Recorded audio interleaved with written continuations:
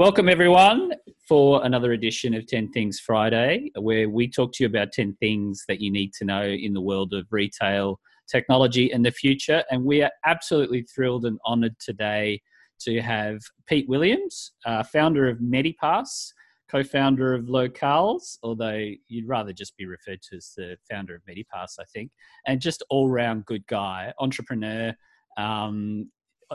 I don't know. There's just so many words I can use here. But why don't you, before we kick off, tell us a little bit about yourself, Pete, and then we'll get into the things. Yeah, did a number of years in corporate work through actually alma mater KPMG, and then did banking and left that world to do startup and formed Locales, which does last mile services, essentially tracking packages, deliveries, and all that. Did that for a number of years and then formed another startup called Medipass, which essentially gets healthcare providers paid.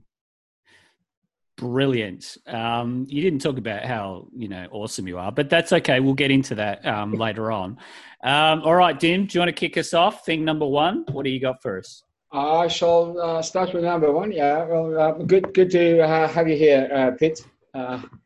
Entrepreneur extraordinaire. So, I'll start with the usual Friday, the retail bit. I'll on a more kind of Victorian, Melbourneian note. I mean, there's no surprise to anyone that has been a dive in traffic, and I think in my short walk this morning, you can definitely see a lot less people out there. I think it's slowly sinking. Yeah, a bit slower this time around. It's slowly sinking. But what I want to spend retail bit today on is micro farms. So back in probably about a year ago, almost a year ago to date or thereabouts, when travel used to be a thing, I visited a micro farm in downtown Manhattan. So this is a basement off 5th and 6th, really down in Soho, for those that have been in that part of the world, where they had a hydroponic farm that produced herbs. And the herbs, those herbs were distributed to chefs in the local area, freshly picked. So the restaurants in Lower Manhattan will order and freshly picked hydroponic plants, small little leaves of some very will be dispatched into small containers, recyclable containers, will be dispatched to the local chefs to cook that night. So I thought that was pretty good. I had the chance to actually go inside the farm and see a bit of that. Last week or the last couple of weeks, that micro farm, that hydroponic micro farm, made it into one of the Whole Foods stores. The Whole Foods opened a new store in, 55th and something in Manhattan. And now they have their own little hydroponic thing. So customers go in and they can pick the flavor for the fresh flavor for the evening meal. Served up by Sally, the salad making robot? Or? Yes. No. Now, this is not quite new in that some of this Marks and Spencer did in a couple of London stores maybe about 6 months ago, but it's not hydroponic. So this is what Marks and Spencer has grows somewhere else and then kind of gets moved in there and sort of, for the last few days. What are we talking about here? It's a full hydroponic, as I understand it, because I didn't get a chance to see it, Have you guys run across Farmwell here, based out of Melbourne? I know the founder pretty well, Geert Hendricks. It is a completely closed system for doing micro greens, and it's a hydroponics. And in the very bottom of it, they have an aquarium with fish.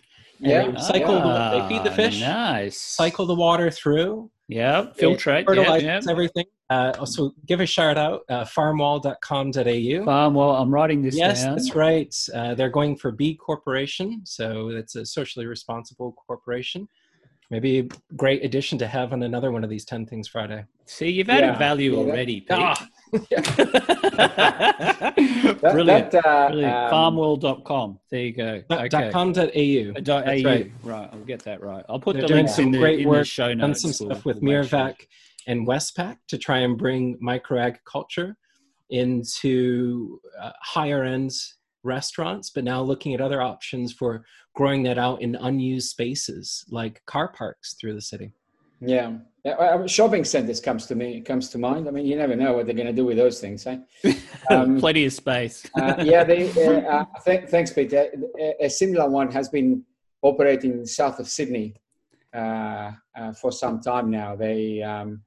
I'm trying to remember. I think is it Barramundi? There's a high value fish that feeds underneath, and the fish cycle feeds the plant. So it's a great outcome. So that was microfarms, and now they made it into the grocery aisle. So that was number one.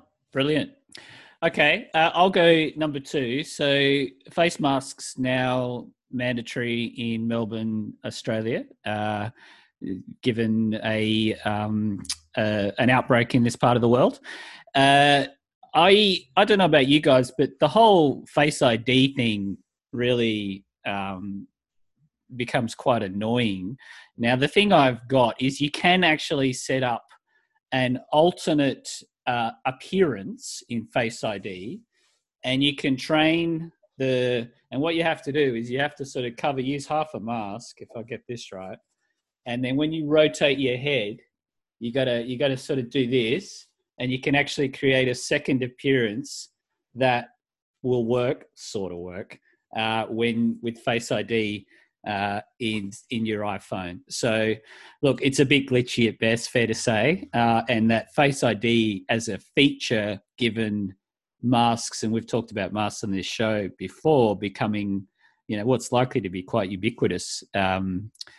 You wonder around the long-term viability of Face ID as a authentication mechanism, and whether we'll be using, Touch ID or whatever, or retina scans, or what the right way forward will be. But I just thought that might be something useful. There's actually a link, I'll put it in the show notes, around how you might set up your iPhone for an alternate mask wearing face.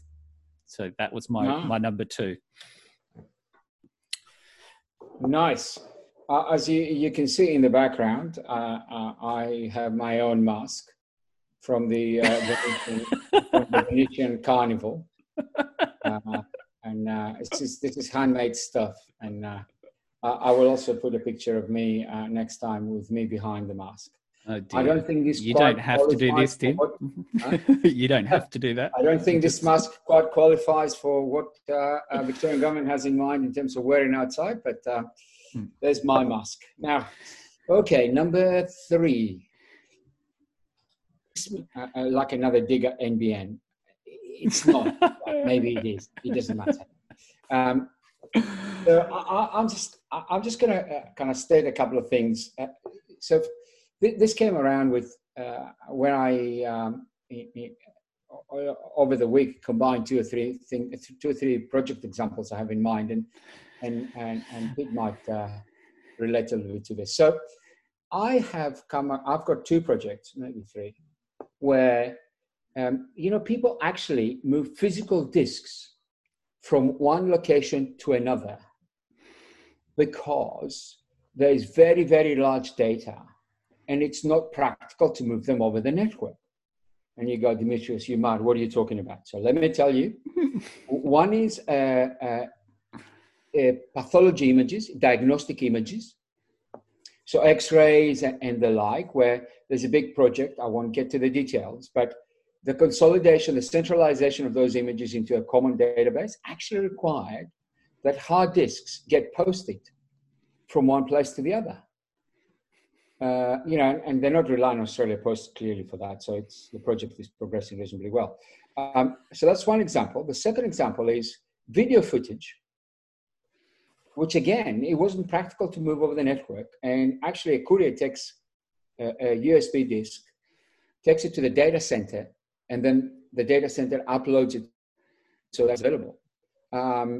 two examples of those, and I'm scratching my head. I'm going 2020. Like really? Isn't it something for very, very, very large kind of data sets? And the short answer is no. Or I'm missing it, and I'm not close to the technicalities of this. Then I did a bit of sort of thinking about it. So here's a reference point, right? So a 4K, like a high definition, high resolution, the highest resolution 4K signal, takes 84 megabytes a minute in non-compressed. I think it's without getting too technical, which effectively means that it's a gigabyte for 12 minutes. Well, you can see how 3 of those will just clog up your average NBN link straight away. You put two of those cameras at home, and you're trying to stream them anywhere. It doesn't matter where. They immediately, we're talking 12 minutes per gigabyte. You are done. Wow! You just have to live in my house with 3 boys between 9 and 11 downloading Fortnite patches, and it's just cactus. They're all going at once, and they are big files, and it's just. This is the thing, right? 20 megabps is the rate. That's the rate of a 4K signal. So when NBN, and again, I mean, this sounds like a dig, but I'm just stating the facts now. When NBN goes, oh no, most Australians will be already with 50 Mbps. Well, just be clear here what we're talking about here. It won't even cope for a 4K signal to deliver a 4K signal. You got Dimitris. Haven't we got bigger problems to solve in this world than a 4K signal across network bandwidth? Well, maybe we do, but I thought I'll follow up from last week. And just put some facts in front of everyone in the context of some very practical examples where that doesn't work. Now, Pete might have a view on but Dimitris, there's some other tech out there that you haven't got. Well, maybe the millimeter wave services, which is 5G, and the potential to deliver gigabit service with no fixed wiring, that in time is just going to eclipse what we've currently deployed out as our NBN infrastructure. So I'd expect within 5 years, most people aren't even going to have stationary hardwired services and just do this millimeter wave. Now, the millimeter wave may mean that you have to install a little antenna on the outside of your house, but if you can get gigabit there and it's on instantly, why wouldn't you? Yeah, exactly. What have you got, Pete? Are you on the 5G early Optus trials, or what? I wish. I'm on LZ. I'm using the SE phone here because I still have HID. It's so much more convenient for things like Apple Pay. I love that punching on it rather than the face maneuver. Well, even more so with the mask issue. Okay, there you go. Bring on 5G. Yep, we agree. Bring it on. Just if you follow Jim's logic, just scrap the NBN. Give up now. Move on. Give up. Tesla 5G. low Earth orbit satellites. That's it. Yeah, well, they're claiming pretty low latency on it, and it'll be really exciting to see how that goes and if that's true. Because that'll mean, can it be used for things like what we're doing right now as a video conference? And that's probably going to be one of the biggest use cases, is to say, hey, if it's too high latency, can we carry on a conversation in a video conference? Yeah, no, very true. Okay, thanks, Tim. Number 4, I'm going to talk again about COVID safe contact tracing. Look, I know, Pete, that you're a massive fan of contact tracing and you're all over this. So there was an interesting article, it was in 9 News, I think, that said that the app costs somewhere, and it's hard to pin down, but it spent 64 million on COVID advertising, much of it spent on the app. Now, spending $60 million on an app, how much do you reckon you could do it for, Pete? Well, it's based on an open source standard, but it's no. Isn't it copied from like the Singapore one? I copy paste. I inspired by the Singaporean one, but And if you're doing one today, you wouldn't roll your own, which is essentially what they've done. You would use the capabilities of Google, Apple. the Gapple I think the biggest thing, question on that is you can only do that if there is an opt-in for doing any personally identifiable information, like your email and your mobile number. And that's not what the COVID Safe app has. And you can see even here on mine, I'll pull it up and we go to try and get this here. They've actually only recently made it available for out of Australia market stores. So up until 3 weeks ago, it was only available for people that were fully on the Australia stores. And if you tried to access this using any of the other stores, it wasn't available. Now that may not seem like a lot, but you've got about 2.5 million people here that we know that have smartphones that aren't based in the Australia Google Play or the Apple App Store.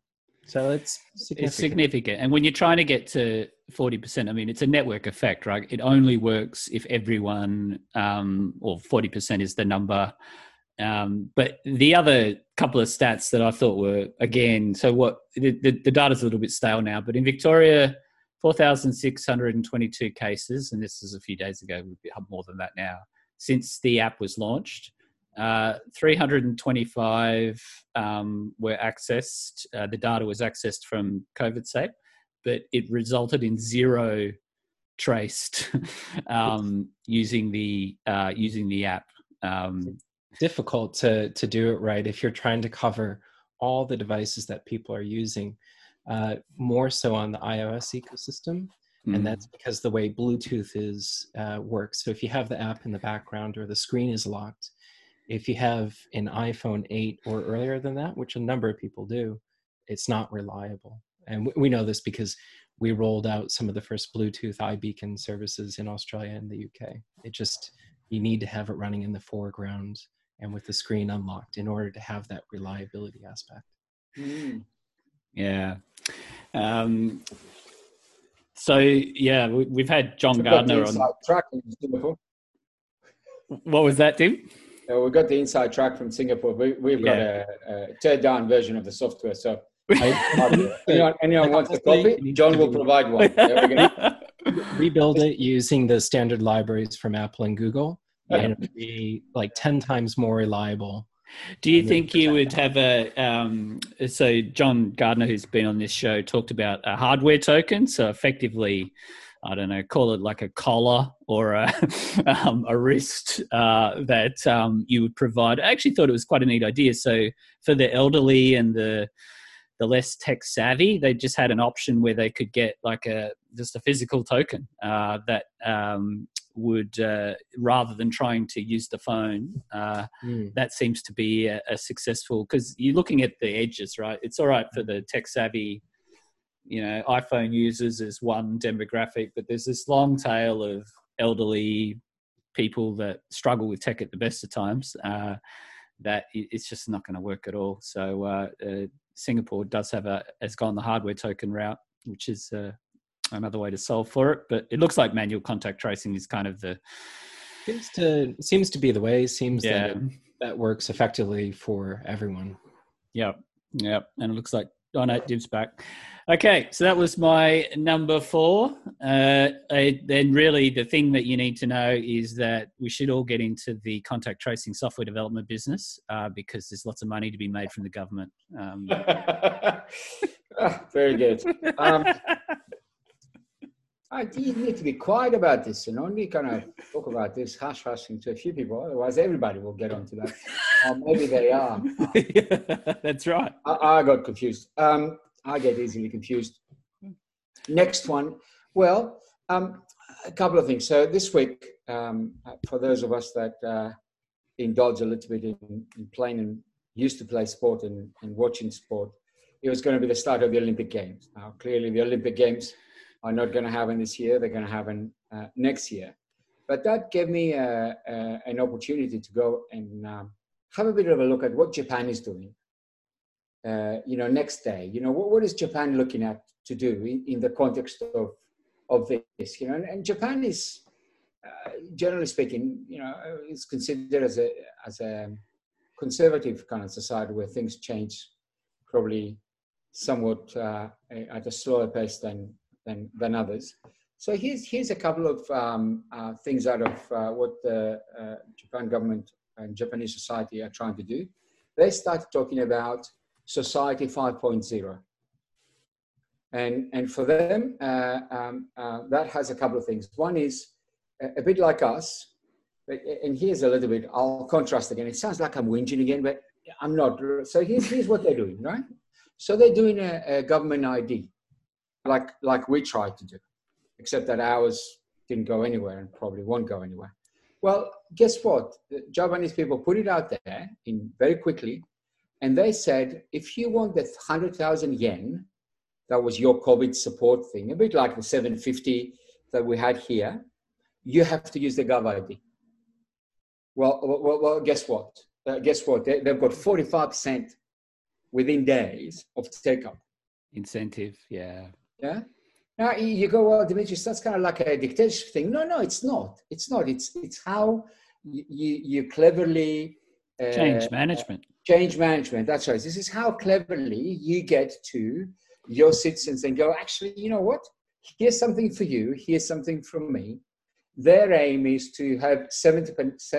Their aim is to have a ridiculous amount of transactions through their government ID in the not too distant future. Mm. So, practical, right? Well, it works here. Well, there's both MyGov, which is one form of ID, and also MyGov ID, which is a separate one.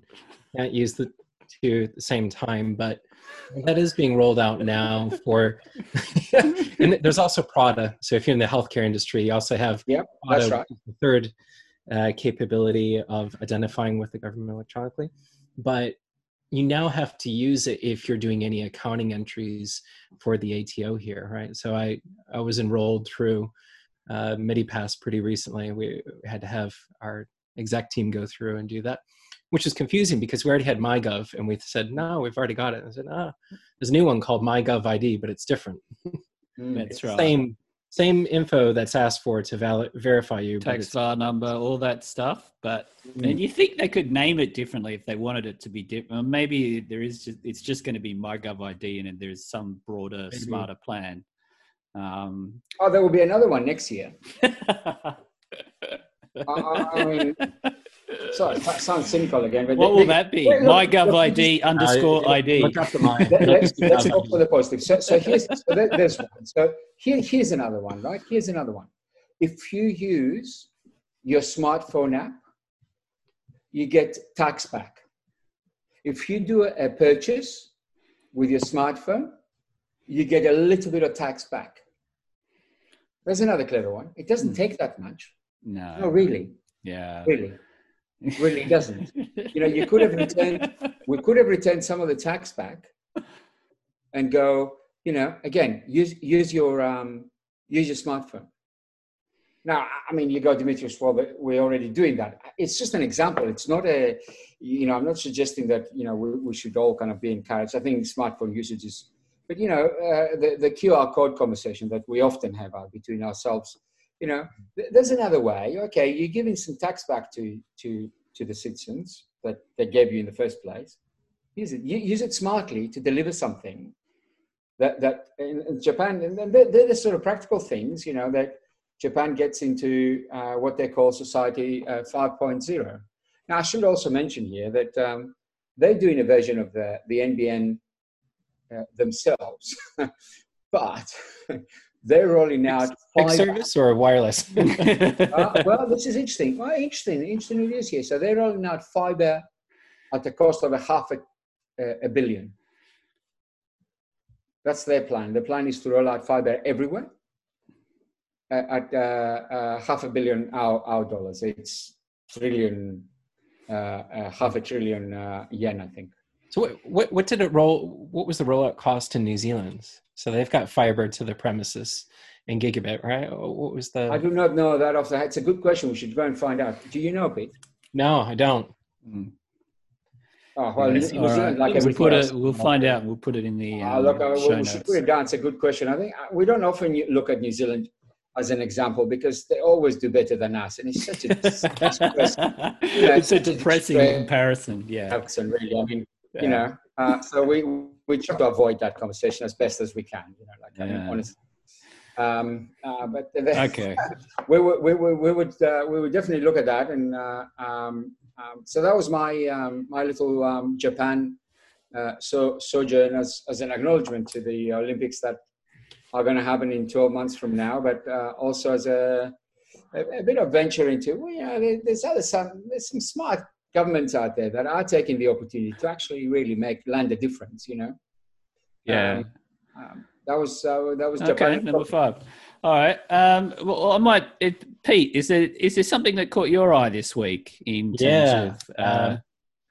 We are setting up services in Great Britain right now, which is terrific, and it's still and is likely to be part of GDPR, which is the privacy regulation for Europe. And the big change that happened last week is that the EU Privacy Commission ruled something called Privacy Shield invalid. So if you're not familiar, if you operate services outside of the EU, you have to have in place a privacy program. Mm-hmm. New Zealand, our friends over there, have got one that's compliant. Oh, no. Of course they do. We're working on it. Of course they do. We're working on it. But if you use any services based out of the US, that was always a question, right? And there was a program in the past called Privacy Shield that every company could go through. And if you met the basic requirements for Privacy Shield, you were considered compliant for GDPR. Well, it's been ruled insufficient. And what that means is all these companies delivering services out of the US need to go through and figure out a new program and level of attestation. Otherwise, legally, you can't move data from Europe over to the US. And that's a problem, right? Because you have Microsoft Azure, AWS, most services actually, and they're going to have some level of European data on it. So we've been watching this pretty closely now and asking, what are the options for us? Because we use a number of suppliers that are based out of the US, and I would say about 50% of them have come back with a program to meet compliance, and the other half don't have one yet. And so in setting up our services there, we're looking around now saying, what are we going to do? Who are we going to use? Wow. That's significant.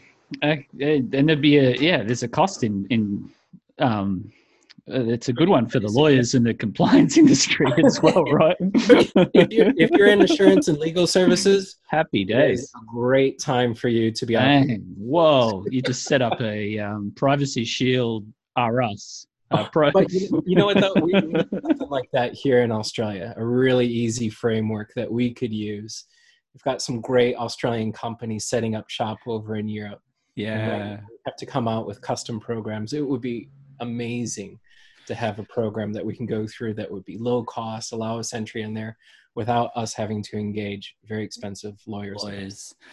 Yeah, it does. And John's made a comment on the chat around the walled garden, the EU walled garden incoming. We're seeing it, and maybe that's a segue into my favorite topic, or one of my favorite topics, which is TikTok. TikTok, number 4.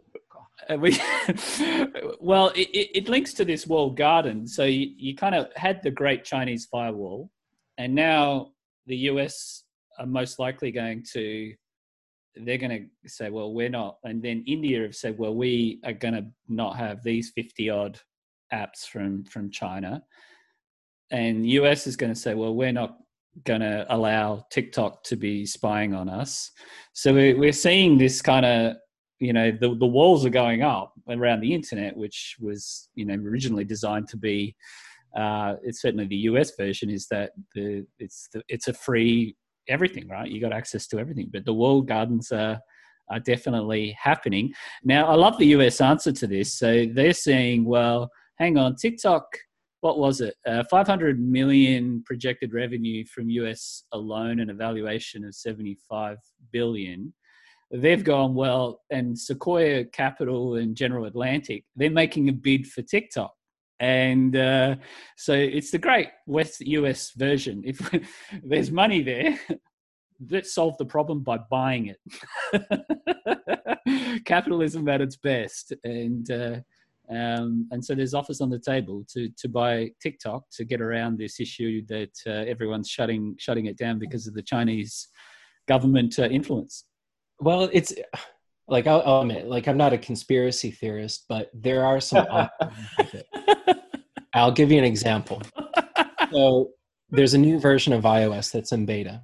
And one of the things that's been introduced is a feature to show you every application that's looking at the pasteboard. So the pasteboard is basically every time that you copy text or data from one application and you put it into another, it's got this virtual pasteboard. And every time an app accesses it, you get a little notification. And what was discovered is that every 3 characters that you type in to paste into it, TikTok was scraping it and sending it off to their servers.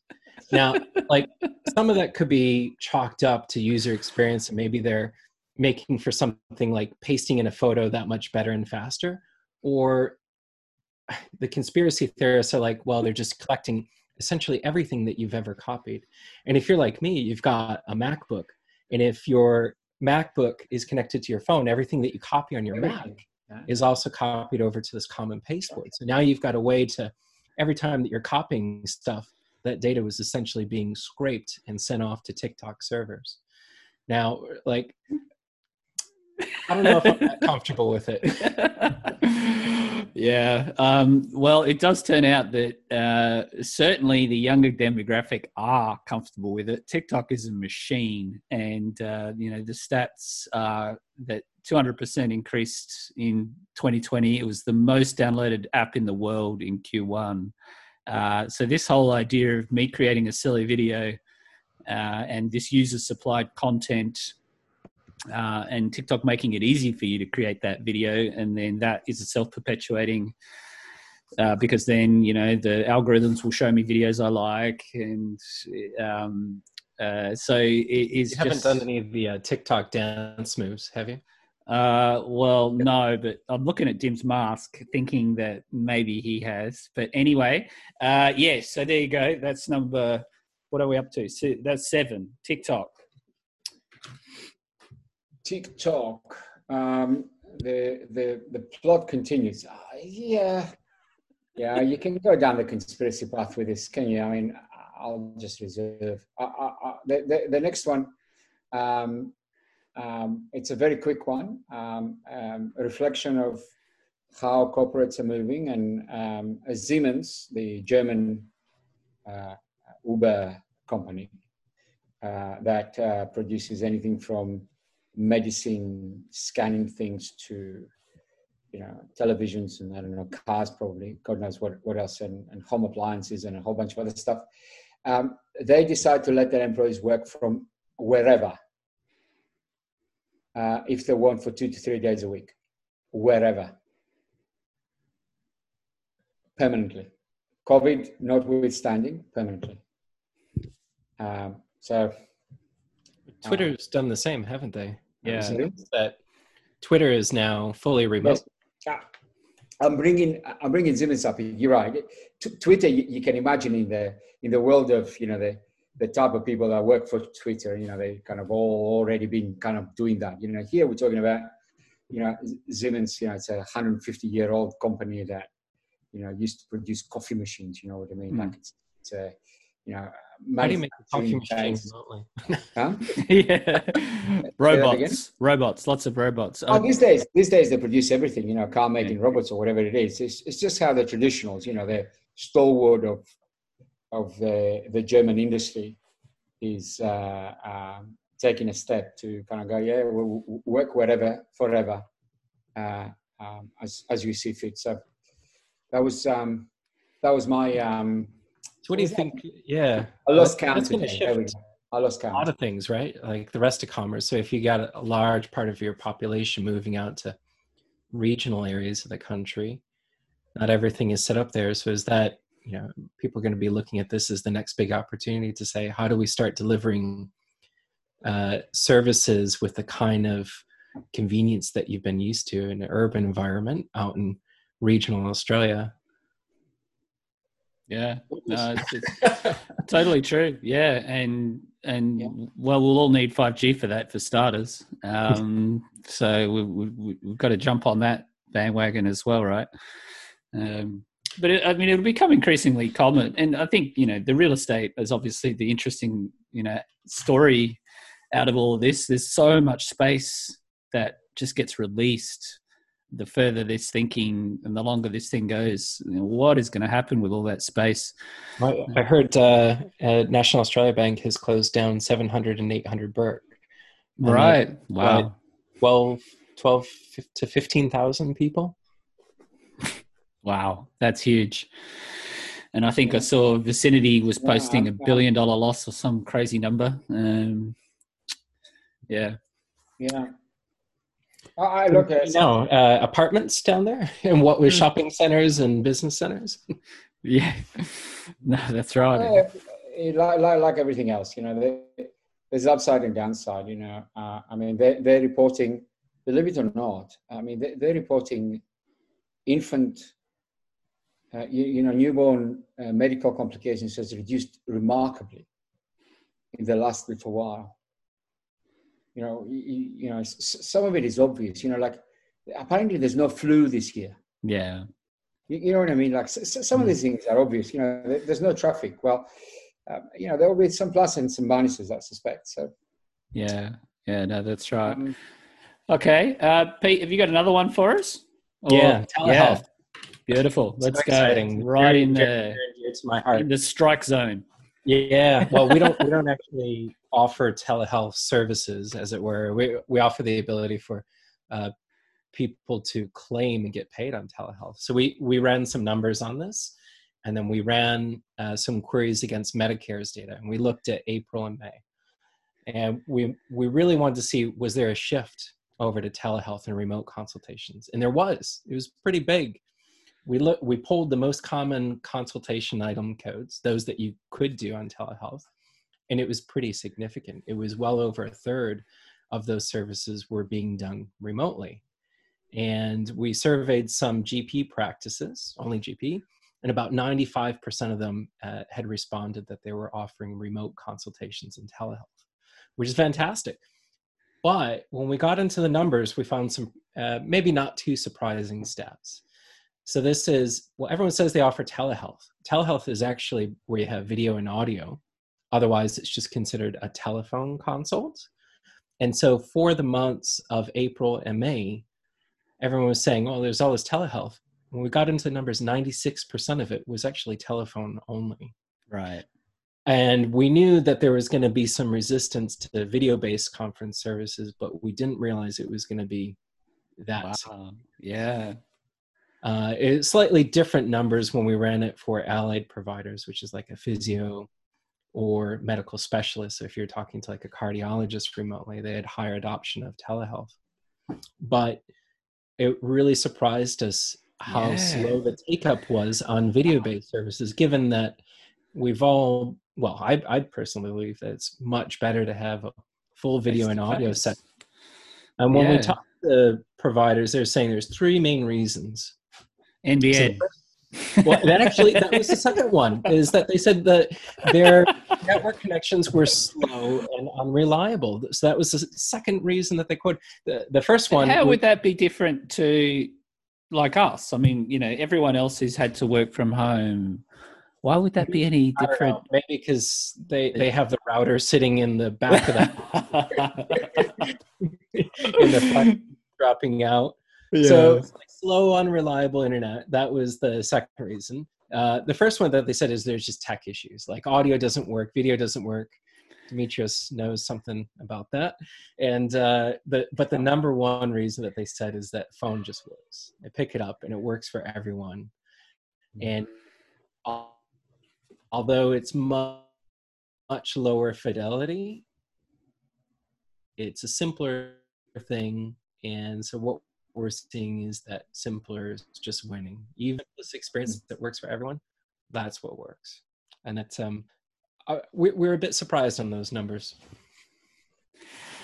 I think that's I would have been surprised too if you asked me. I would have kind of gone, like, okay, maybe some of the older demographic find it difficult to negotiate the technology. I get some of that, but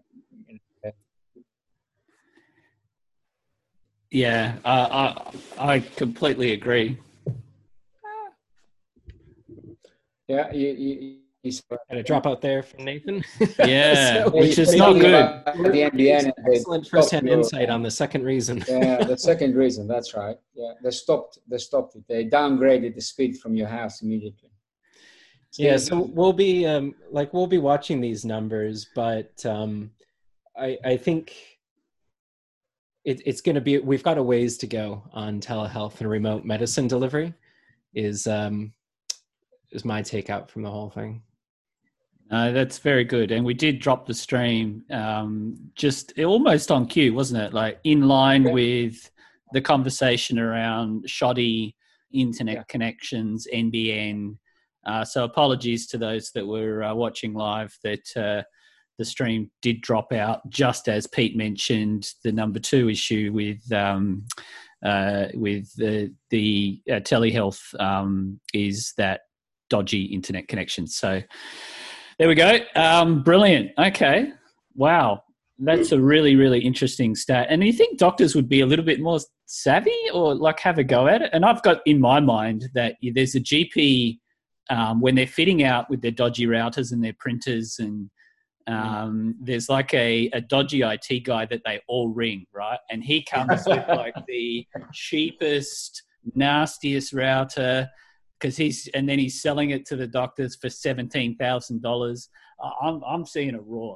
I reckon I think it's pretty simple things. Like they leave it on, there's 2.4G and 5G, and they probably just configure the 2.4G, and there's all these other neighbors around and contention on it. So you get dropouts, and they're like, oh, bloody thing doesn't work. Excellent. Well, are we? Okay, so we're into the last one. I've got a feel good one for the last one. Unless you've got a one, Dim, I'll cut you off there. No, I will. I'll just leave us with the word. Okay, all right. And we'll cover that at the next episode. Globotics. Globotics. Okay. I'll say nothing more.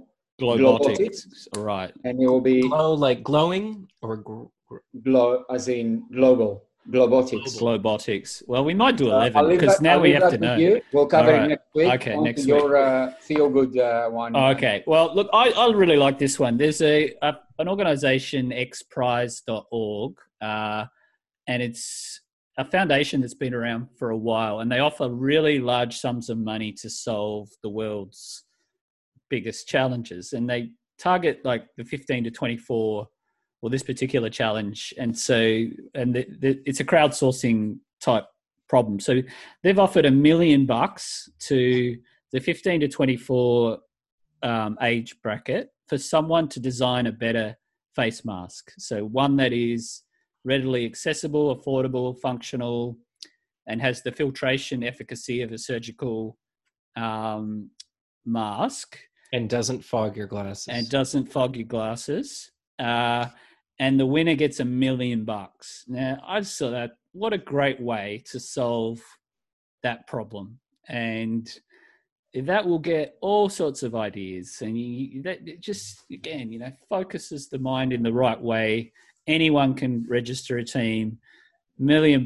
Let's come up with a better mask than these things for everyone to use. Completely affordable. I thought that was cool. The only problem was that the competition runs until February 2021. That's a long runway. By October. They're here to stay. They're here to stay for some time. I mean, you predicted a peak on the 20th of July. Missed it by a couple of days if the data stays. I have my doubts about that. It's the 24th, and we're still in the 300s. This is, the 300 Spartans. Yeah. Okay. Any closing thoughts from you, Pete? It's been wonderful to have you on. No, it's been terrific. Maybe we can queue up a thing on microgreens and urban farming as another topic and see what's going on there. Oh, yeah. Love it. Be it. awesome to get Geert on here.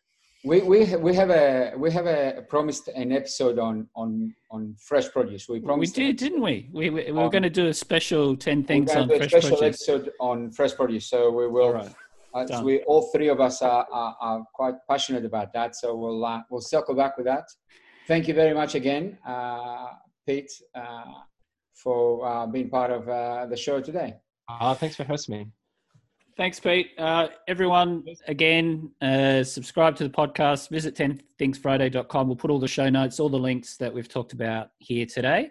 Have a fabulous weekend, and we shall see you next Friday.